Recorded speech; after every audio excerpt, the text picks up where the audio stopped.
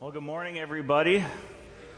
So good to see you here for worship again today on this holiday weekend as we have just come off of 4th of July, our celebration of the birthday of the greatest country in America, in the whole world. And we can be exceedingly grateful for God's many blessings over our nation. We've been in a difficult season here in our country in recent months. And so far, 2020 has been a year like none other. One of the things that I've really enjoyed in my life has been the opportunity to read history. I love reading history. You can learn a lot through the study of those who have gone before us. I'm currently reading a biography on Abraham Lincoln. Arguably the greatest president this nation has ever known. Saw our nation through a tumultuous period far more difficult than what we even experience in our times today. And I thought I'd share this quote with us this morning from Abraham Lincoln's first inaugural address when he was elected to be president. On March 4th, 1861, Lincoln in his inaugural address said this: "Intelligence, patriotism, Christianity, and a firm reliance on Him who has never yet forsaken this favored land are still competent to adjust in the best way all our present difficulty." Think about what President Lincoln says there, friends.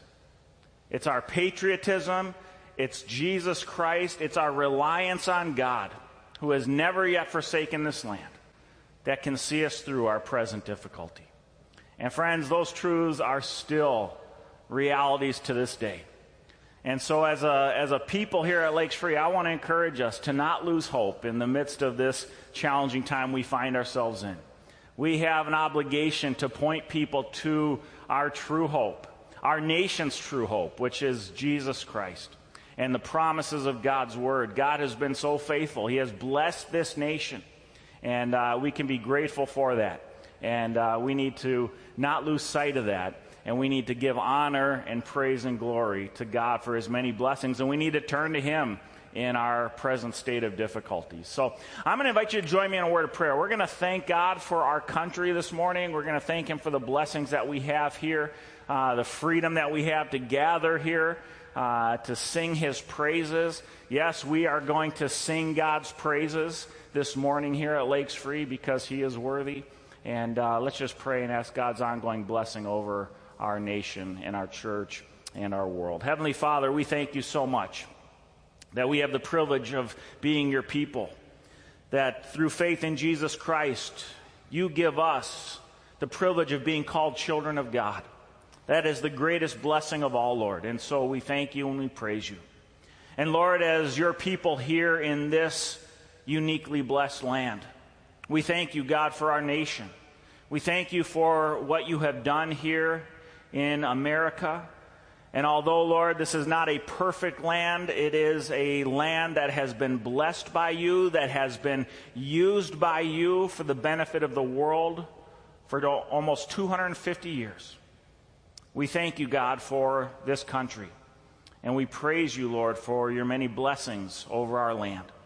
God, we know we're in a very difficult period as a nation.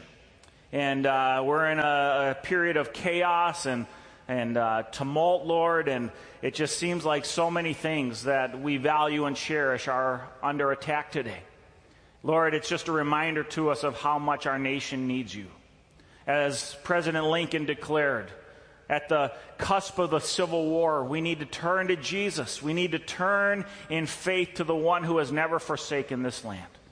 And so, God, I just pray that that would start with us in our hearts here at Lakes Free and in our community, Lord, that we would lift up the name of Jesus as our only source of hope. That we would point others to the hope that is found in our benevolent, providential God and Savior. And we might look to You, God, and continue to turn to You as the source of our blessings. And that You, God, would continue to shine favorably on our land. Lord, we pray against this disease that still is ravaging so many lives and scaring people and keeping people in the threat and fears of sickness and death. Lord, we pray that you would just banish this coronavirus from our land, God. We pray against the chaos and the turmoil in our culture, Lord. The divisiveness, the division, the silencing of speech, and the erasing of history, Lord. God, we just pray against all of this chaos. And we ask that truth and justice and righteousness would reign. God, help us model that in our lives. And help us point people to a better way, the way of Jesus. And so, Lord, we just thank you for who you are. We thank you for your many blessings. We thank you that you are our hope. And may we never fail to lean on you and honor you and give you the praise that you deserve. So we thank you, Lord, this 4th of July weekend. And we ask your ongoing blessings on this land. Heavenly Father, as we now turn to your word, as we open up the book of Genesis and look at the life of Joseph once again, I pray, God, that you would open our eyes this morning to a fresh vision of who you are, our great big God, our faithful God. May we be inspired by this vision of you, and may it compel us to live in faith and faithfulness in response. And so we thank you, God, that we have the privilege of seeing your work in history, your work in the life of Joseph and in the nation of Israel. And may it remind us today that you are the same God today that you were then, and that we can trust you and that you are faithful. So we praise you. We commit ourselves to you. We humble ourselves as we come to your word. We pray all this in Jesus' name. Amen. Well, friends, as I mentioned this morning, we are in Genesis chapter 41. We're moving along in the life of Joseph. We're going to be turning the page today in the life of Joseph. Joseph so far has been a story of tragedy and trial and difficult circumstances, one after the other. And today we are going to see God elevate Joseph to a position of prominence and power and authority. We're going to see God's fulfillment of his plans for Joseph and the nation of Israel today here in Genesis chapter 41. One of the great evangelical scholars of the modern era was a man by the name of Dr. Robert Dick Wilson. He was a renowned professor at Princeton Seminary and one of the great defenders of Scripture in the modern era. Robert Dick Wilson was a brilliant mind. He mastered over 40 languages. Just imagine that. Most of them ancient languages, no longer still spoken today. He mastered 40 plus languages, all for the sake of being able to look at Scripture and contend for the truth of Scripture. In particular, the Old Testament. We owe a great debt of gratitude to the work that Robert Dick Wilson did in confirming the historicity of the Old Testament and the historicity of the narratives and the books in the Old Testament that were passed on to us. He was one of the very first great defenders of the faith in the modern era. But Robert Dick Wilson, to his students, was known for something else. He was known for a famous question that he would often ask his students. He asked them, "Are you a little Godder or a big Godder? Are you a little Godder or a big Godder?" One of Robert Dick Wilson's students, returning to Princeton Seminary to preach in chapel, recounted a story of his experience with Dick Wilson asking him this very question. After this student had presented his sermon in chapel that morning, Robert Dick Wilson approached him following chapel, and he shared with his former student, he said, I quote, "If you come back again, I will not come to hear you preach. I only come once. I'm glad that you are a big Godder. When my boys come back, I come to see if they are big Godders or little Godders. And then I know what their ministry will be." His former student asked him to explain, and he replied, "Well, some men have a little God, and they're always in trouble with him. He can't do any miracles. He can't take care of the inspiration and transmission of Scripture to us. He doesn't intervene on behalf of his people. They have a little God, and I call them little Godders. Then there are those who have a great God. He speaks, and it is done. He commands, and it stands fast. He knows how to show himself strong on behalf of those that fear him. You have a great God, and he will bless your ministry." He paused for a moment and smiled and said, "God bless you," and turned and walked away. Friends, are you a little Godder or a big Godder? See, how you answer that question will make all the difference in your life. Are you a little Godder or a big Godder? You know, as we think about Joseph and this series and story that we've been looking at this summer, if there ever was a person of faith in a big God, it was Joseph. We see Joseph holding fast to his faith in a big God from the very beginning of his life all the way to where we found him last week in the dungeon of Egypt. Joseph never lost sight of the big God that he served. And today we're going to look at another episode in Joseph's life that further reveals to us a powerful vision of our big God. But more than just that, friends, we're going to see a tremendous example of a life lived in faith in response to this big God. And we're going to see how Joseph, looking upon our big God, was inspired to live faithfully for him. And friends, my prayer for us this morning is that in looking at Joseph's example and the example of our great big God, that we too might be more inspired to live in faith and faithfulness in response to our big God. Today we're in Genesis chapter 41. It's the longest chapter in our series this summer, but it's a pivotal chapter. And so I'm going to read this for us this morning. It's a great story in the life of Joseph. And then I want to come back and I want to highlight some of the things that we can learn about our big God, as well as our response to our big God through the experience here of Joseph. Genesis chapter 41. Friends, I know it's hard to sit in these chairs, so if you would like to stand for the reading of Scripture this morning, I invite you to do so. If you prefer to sit, you can remain seated and feel free to do that as well. But we're going to give you a chance to stretch your legs here this morning. Genesis chapter 41. After 2 whole years in this dungeon we left him in last week, after 2 whole years, Pharaoh dreamed that he was standing by the Nile. And behold, there came up out of the Nile 7 cows, attractive and plump, and they fed in the reed grass. And behold, 7 other cows, ugly and thin, came up out of the Nile after them, and stood by the other cows on the bank of the Nile. And the ugly, thin cows ate up the 7 attractive, plump cows. And Pharaoh awoke, and he fell asleep and dreamed a second time. And behold, 7 ears of grain, plump and good, were growing on one stalk. And behold, after them sprouted 7 ears, thin and blighted by the east wind.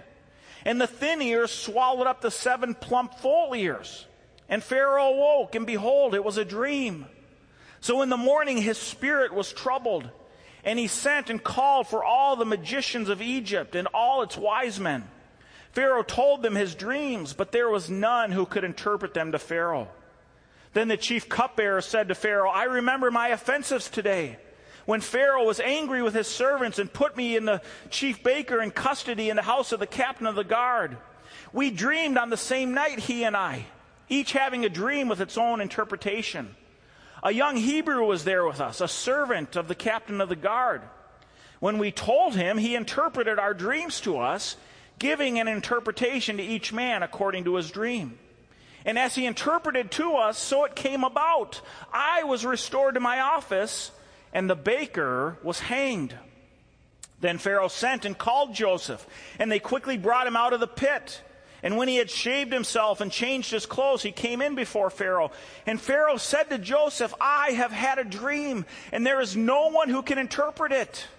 I have heard it said of you that when you hear a dream, you can interpret it." Joseph answered Pharaoh, "It is not in me. God will give Pharaoh a favorable answer." Then Pharaoh said to Joseph, "Behold, in my dream I was standing on the banks of the Nile. 7 cows, plump and attractive, came up out of the Nile and fed in the reed grass. 7 other cows came up after them, poor and very ugly and thin, such as I had never seen in all the land of Egypt. And the thin, ugly cows ate up the first 7 plump cows. But when they had eaten them, no one would have known that they had eaten them, for they were still as ugly as at the beginning. Then I awoke. I also saw in my dream 7 ears growing on one stalk, full and good. 7 ears withered, thin and blighted by the east wind, sprouted after them. And the thin ears swallowed up the 7 good ears. And I told it to the magicians, but there was no one who could explain it to me. Then Joseph said to Pharaoh, the dreams of Pharaoh are one. God has revealed to Pharaoh what he is about to do. The 7 good cows are 7 years, and the 7 good ears are 7 years.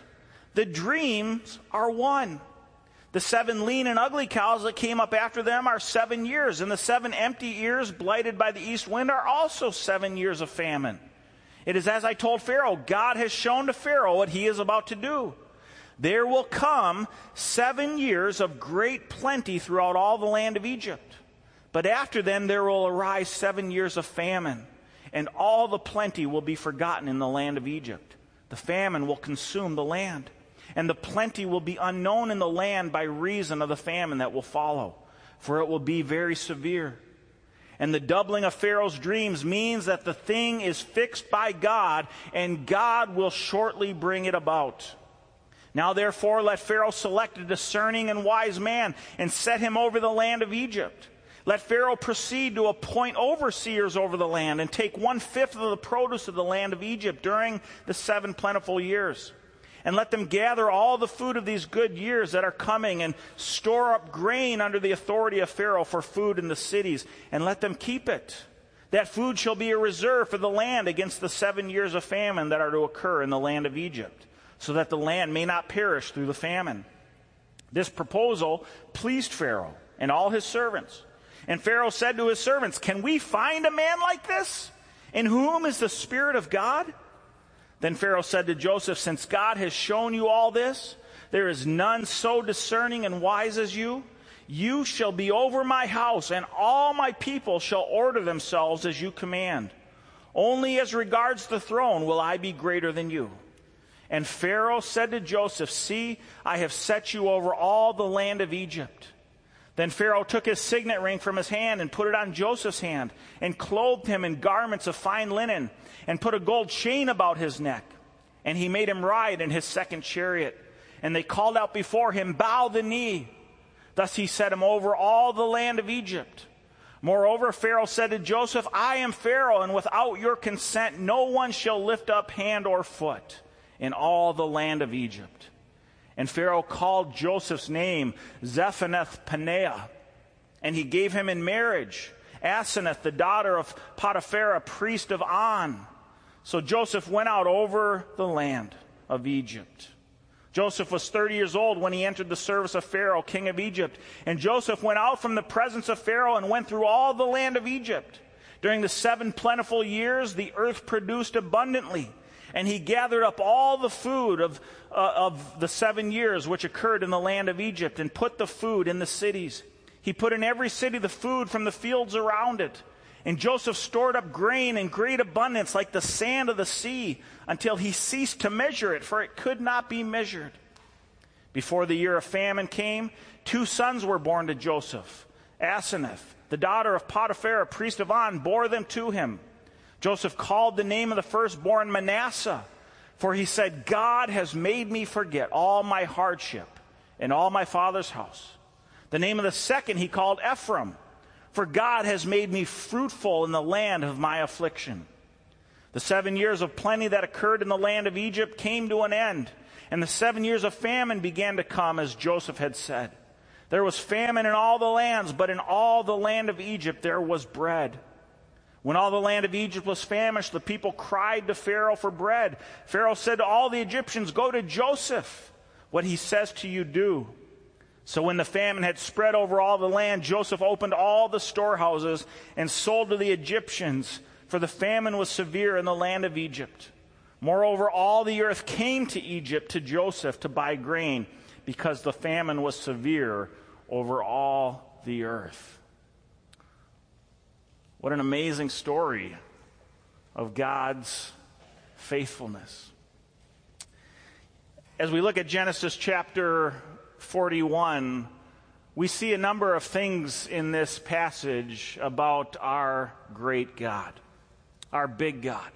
I want to highlight three things here this morning about our big God, and then I want to speak briefly to our response to what we learn about our big God, as seen in the life and example of Joseph. The first thing we see here in Genesis chapter 41 about our big God is that God is sovereign in authority. God is sovereign in authority. Isaiah chapter 46 verses 8 through 10 says this about God. Remember this and stand firm. Remember this and stand firm.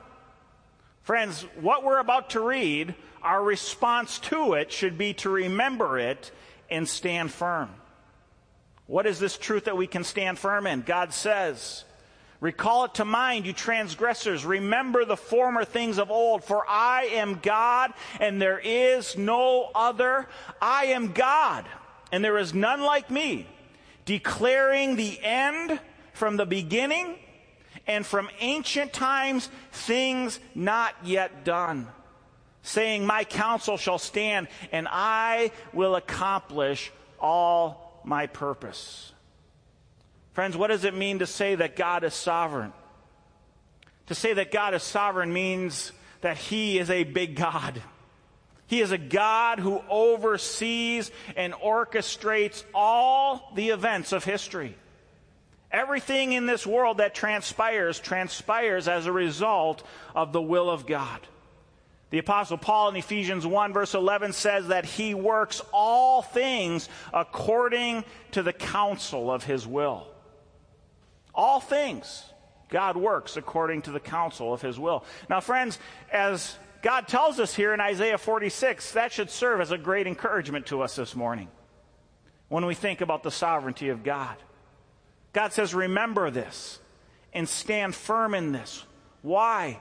Because this truth, the truth of God's sovereignty, tells us this morning, friends, that nothing enters into our lives that isn't first Father filtered.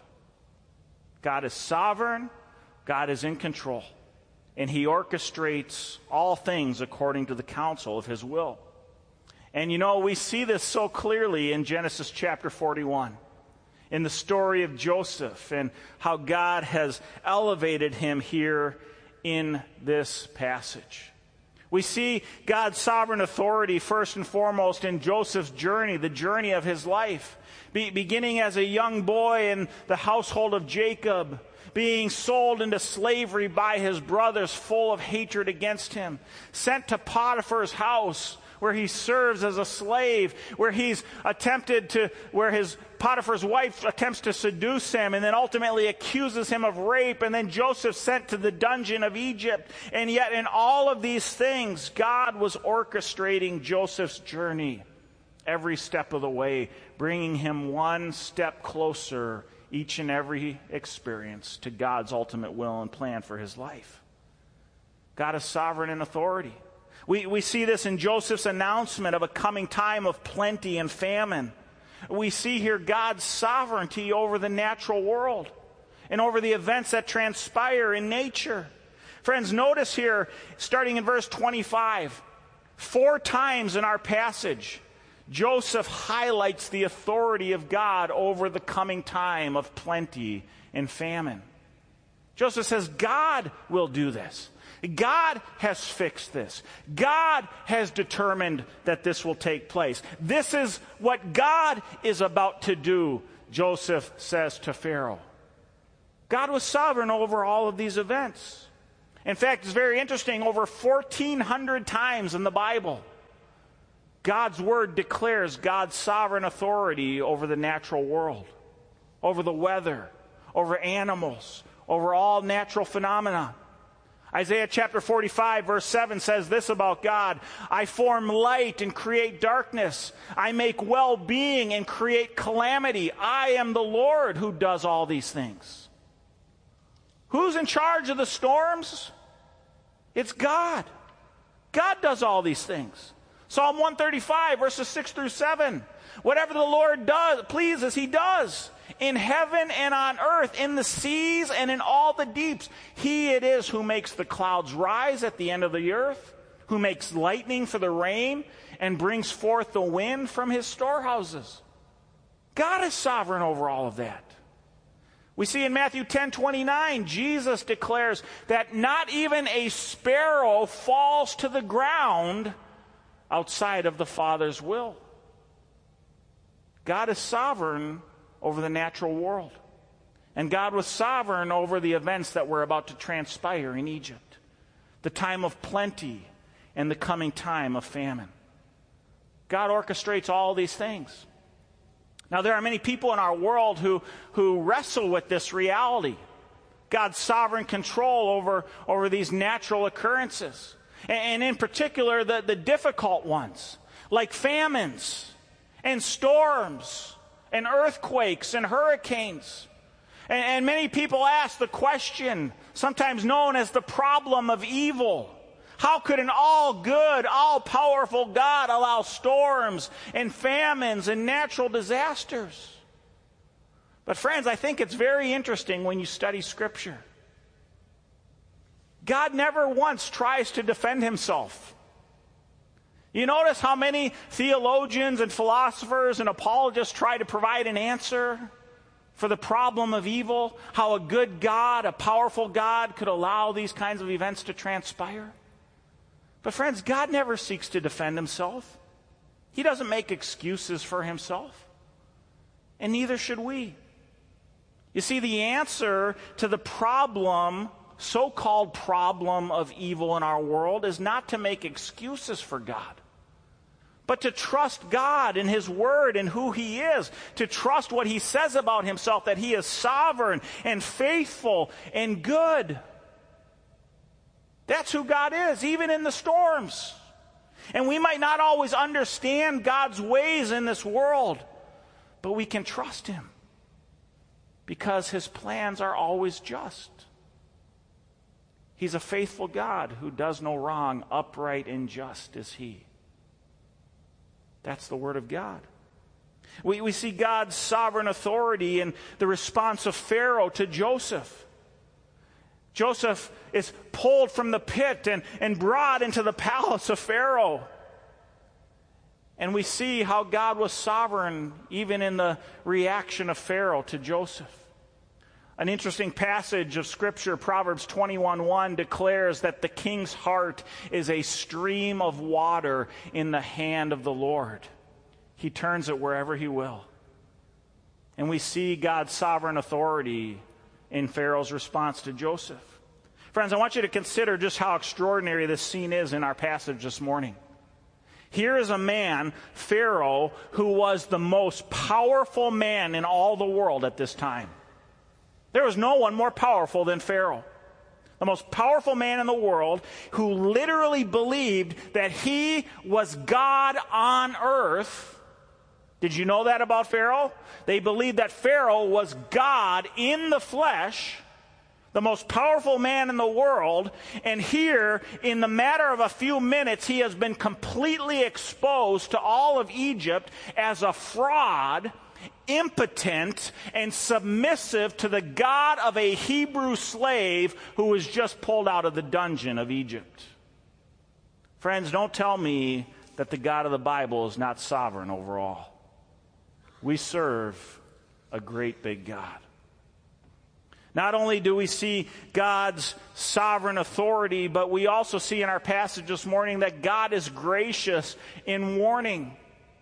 God gives warning to Pharaoh. He gives Pharaoh these dreams warning him about the oncoming calamity that was about to come against Egypt, this time of famine. Why did God warn Pharaoh? Because God is a God of grace. He gives to us what we don't deserve. And so he warns Pharaoh, a time of famine is coming. But then notice, thirdly, this morning, God is good in providing. He doesn't just warn Pharaoh about the coming calamity facing Egypt, but he provides Pharaoh with a plan through Joseph for how Pharaoh can respond to the coming famine. Why does God do this? Because he's gracious and he's good. Friends, do you remember how in the very first week of this series I told you that Joseph was a type of Christ? And how in Joseph's story, God was giving us a preview of his ultimate gospel story, his plan of salvation for the whole world. Well, friends, here in Genesis chapter 41, we see a great example of this. We see the gospel in miniature laid out for us here in Genesis 41. Reflections of the gospel in this whole story. God's sovereign plan over the world. Man's dire dilemma. God's plan of deliverance. It's all laid out here in Genesis chapter 41. The gospel of Jesus Christ declares to us in passages like John 3:16 through 18, for God so loved the world that he gave his only Son, that whoever believes in him should not perish but have eternal life. For God did not send his Son into the world to condemn the world, but in order that the world might be saved through him. Whoever believes in him is not condemned, but whoever does not believe is condemned already because he has not believed in the name of God's only Son. Friends, look at the parallels between the gospel of Jesus Christ and the story of Joseph.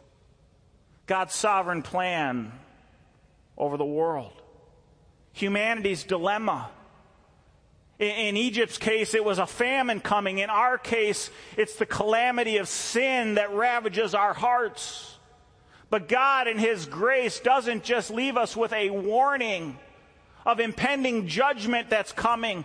But like with Joseph and Pharaoh, God gives us a plan of salvation, a plan of deliverance. God sent his Son as he sent Joseph dreams to provide for our deliverance. We see here in Genesis 41 the gospel reflected in the story of Joseph. And friends, just like Pharaoh in his response to Joseph, each and every one of us must also choose how we will respond to the revelation of the gospel. Will we receive God's word with joy and gladness? Will we accept it? Will we embrace it? Will we seek to live it out faithfully in our lives? Or will we choose to ignore it and neglect it? This is the choice that stands before each and every one of us this morning. We have a major problem facing us. But God in his grace has given us a plan for our deliverance. Jesus Christ, our Savior. Jesus is the hope of the world. He's the hope of every one of us. Apart from him, friends, we are doomed to something far worse than famine, to spiritual famine, to spiritual hunger and separation and death, apart from a relationship with him. God did not send his Son into the world to condemn the world, but to save the world through him. John goes on and says, whoever does not believe is condemned already. Why? Because the famine is here. The famine is here. And apart from Jesus, the bread of life, there is no deliverance. We need Jesus, friends. Now, our passage this morning has more to offer us than just what we can learn about our big God. You see, our passage this morning is also about learning how we can live in response to our big God. And here's where the testimony of Joseph's life can offer us some direction for our lives today. A couple of weeks ago, Sunday afternoon, I had the opportunity to be a part of Peter Malco's wedding. Jim and Peggy Malco's son Peter was just married, and it was a great wedding ceremony. And after the ceremony, at the reception, I was sitting with Andy and Kelly Brogan, and they were just telling me about a great vacation that they just had.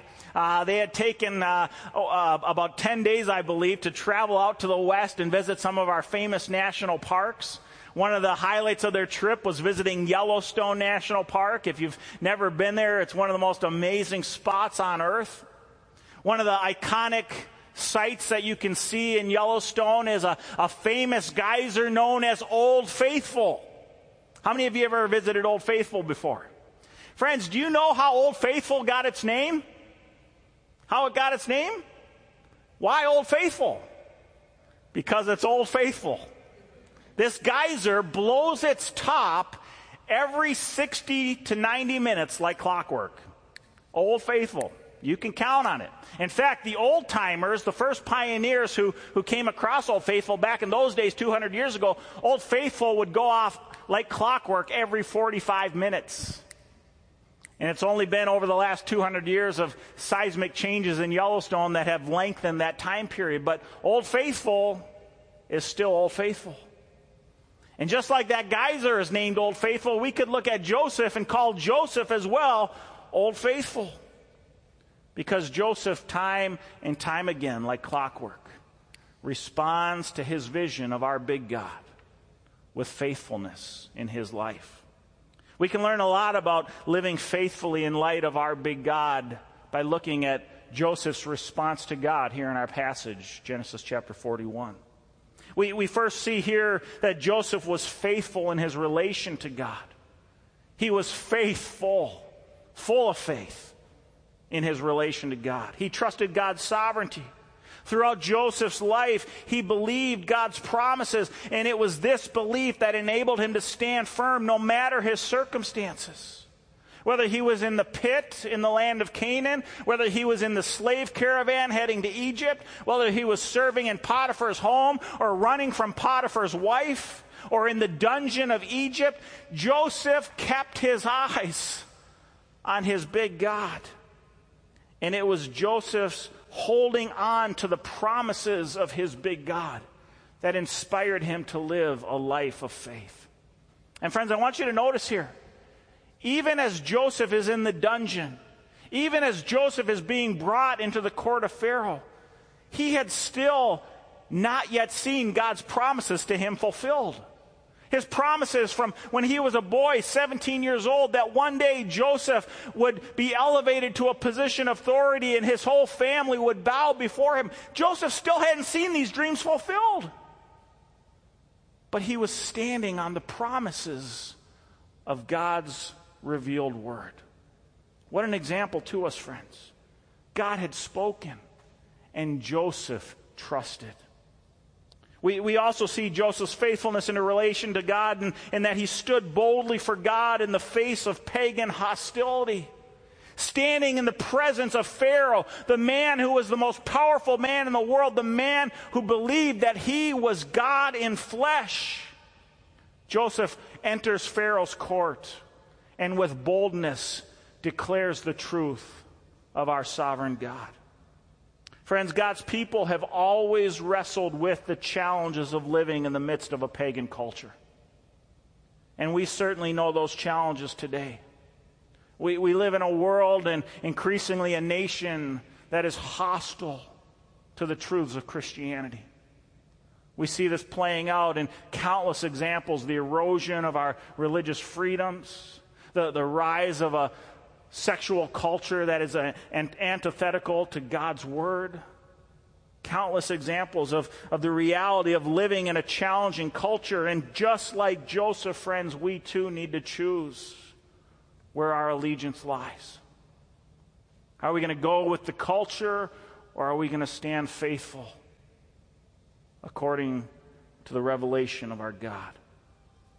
You know, I'll tell you something this morning, friends. That choice becomes a whole lot easier when you have a vision of a big God. When you have a vision of a big God and you know who our God is, standing boldly in the face of a hostile culture is far easier. It matters, friends. Are you a little Godder this morning, or are you a big Godder who believes God is sovereign and all-powerful and in control of all that transpires in history?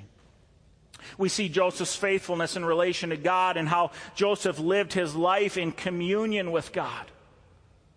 I love Pharaoh's reaction to Joseph in our passage this morning. Look at verse 38. Joseph says to his court, after Pharaoh says to his court after Joseph had interpreted his dreams, "Can we find a man like this in whom the Spirit of God resides?" And then a few verses later, in verse 45, we see Pharaoh changing Joseph's name to an Egyptian name, Zaphenath-Paneah. Now, scholars don't know for sure what that name means, but the closest rendering that they can see and discern is that this name means something along the lines of God speaks and he lives. In other words, Pharaoh saw God at work in Joseph's life. God speaks and he lives. Can we find a man like this in whom the Spirit of God resides? Pharaoh saw God present in Joseph. Friends, have you ever met somebody who was so full of the Spirit of God that it just spilled out from them? The kind of person that you bump into on the street, and after a few minutes of conversation, you walk away just feeling like you've been soaked in the presence of God because that person was so full of the Spirit. I think of many people, even here in our church, who over the years have just been so full of the Spirit of God, it just overflows from their lives. A couple weeks ago, we celebrated the life of Sharon Peterson, dearly loved member of our church who went home to be with the Lord. What an amazing woman, so full of the Spirit of God. I remember so many times walking away from my encounters with Sharon just feeling like I had just been soaked in God's presence because she lived her life in communion with God. There are people like that in our world where the presence of God's power and Spirit is so obvious you just can't fail to notice it. Joseph was one of those types of people. And friends, we too can be that type of person. How? By living our lives in communion with God, keeping our eyes on our big God, communing with him, trusting his word, following him faithfully, living intimately in relationship with him. Are you the kind of person that others look at and say, this certainly is one in whom is the Spirit of God? We see Joseph's faithfulness in his service to God. Joseph was faithful in his service to God. I want you to notice here in our passage, Genesis 41, Joseph's confidence in God's promises drove him to immediate action. Joseph conveys these interpretations to Pharaoh. Pharaoh then elevates Joseph to the number 2 position of all of Egypt. And in response to God's promises of the coming time of plenty and famine, what did Joseph do? He got right to work. He didn't sit back on his haunches. He got right to work. He was spurred to action. You know, friends, there's this fallacy in our world today that those who look to heaven and the promises of heaven are actually a detriment to our world. How many of you ever heard somebody say something, oh, you Christians are so heavenly minded, you're of no earthly good? Friends, that's a blatant lie. It's one of the worst misconceptions in our culture this morning. It's just false. In fact, when you study history, it is the most heavenly minded people that have done the most earthly good. Because trusting in God's promises drives us to service, not complacency. And we could talk about hundreds of examples of that this morning. We also see Joseph's faithfulness in his service to the Lord and how he was in the world, but he wasn't of the world. Joseph may have served in the court of Pharaoh, but he recognized that he was really an ambassador of the king. His mission in serving Pharaoh was bigger than serving Pharaoh. It was about serving the God of the universe. And what an example for us when we think about our lives, friends. Where has God placed us? What is our sphere of influence? What is our responsibility in that sphere of influence? Friends, Christians are not to be people who retreat from this world, but we're to be people who are engaged in the world for the glory of God, serving as God's ambassadors. When God's people were sent into exile in Babylon, the prophet Jeremiah, speaking on behalf of God, told God's people, seek the welfare of the city where I have sent you into exile. Pray to the Lord on its behalf, for in its welfare you will find your welfare. Friends, just like God's people in Babylon, just like Joseph in Egypt, we are called to serve God by serving the land in which he's put us. You work hard.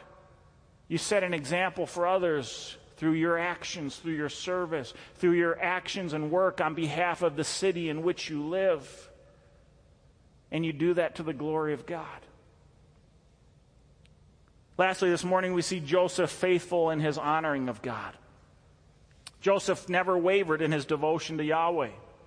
We see this most clearly in the example of his marriage to this pagan priest's daughter, and in the naming of his two sons, Manasseh and Ephraim. Joseph marries this pagan priest's daughter, and then when they have sons, he gives them Hebrew names, Manasseh, which means forgetting. In other words, Joseph says, I have forgotten, because of God's faithfulness, all my past troubles. And then he gives his second son the name Ephraim, which means doubly fruitful. The Lord has made me doubly fruitful. Joseph, in naming his sons Hebrew names, honors God. Friends, can you imagine the eyebrows that were raised in the courts of Egypt when the second most powerful man in all of Egypt gives his children two names, Hebrew names, honoring the God of Israel? And Joseph wasn't shy about explaining why he named his sons Manasseh and Ephraim. It was to give honor to the one true God who reigns over all the world. Not the gods of Egypt, the God of Israel, the God of Scripture. Friends, Joseph's story here from when we first encountered him at 17 to now his rise from the pit to the palace, this entire story is a powerful reminder to us that we serve a great big God. And Joseph's example, his example of faithfulness, can serve as a model for all of us. I want to leave you with one last verse from the New Testament, Hebrews 13, verse 8.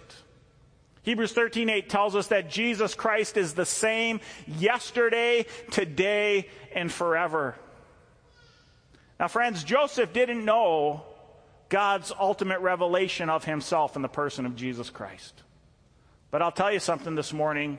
Yahweh God, the God that Joseph worshiped, is the God who revealed himself to us in the person of Jesus Christ. And the God of Joseph, friends, still rules and reigns on his throne today. Our big God is sovereign. He is still in control, and he is still orchestrating the events of this world. And that should give us great confidence this morning. That should give us great encouragement. No matter your circumstances, no matter the trials you find yourselves in, no matter the difficult situations we see going on in the world around us, God is sovereign. We have a great big God. And friends, my prayer for us this morning is that Lakes Free would be a church full of big Godders. People who have a vision of a great big God. And that our vision of our big God might inspire us, just like Joseph, to respond in a life of faith and faithfulness, all for the glory of God. Let me close with a word of prayer. Heavenly Father, we thank you this morning for this great passage and this powerful model of faithfulness that we see in the life of Joseph as he responds to his vision of you, our great big God. And Lord, I just pray that each one of us here today would be equally inspired with that vision of who you are. Our big God who is sovereign over all of history, who has good and perfect plans for all that transpires. A God who has invited us and called us to live for his glory in this world. Lord, inspire us with that vision this morning.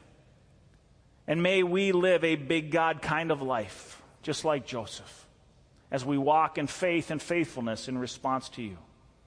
We thank you, Lord, for these great passages that can inspire us and prod us on and encourage us. And Lord, I just pray that here at Lakes Free, we would never lose our vision of who you are. Make us big Godders, Lord. We pray this in Jesus' name.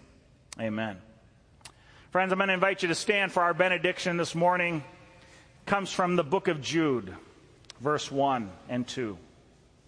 To those who are called, beloved in God the Father, and kept for Jesus Christ, may mercy, peace, and love be multiplied to you. God bless you, friends, and have a great week. We're going to invite our ushers to dismiss you row by row this morning, and so you can remain where you are until the ushers escort you out. God bless you guys.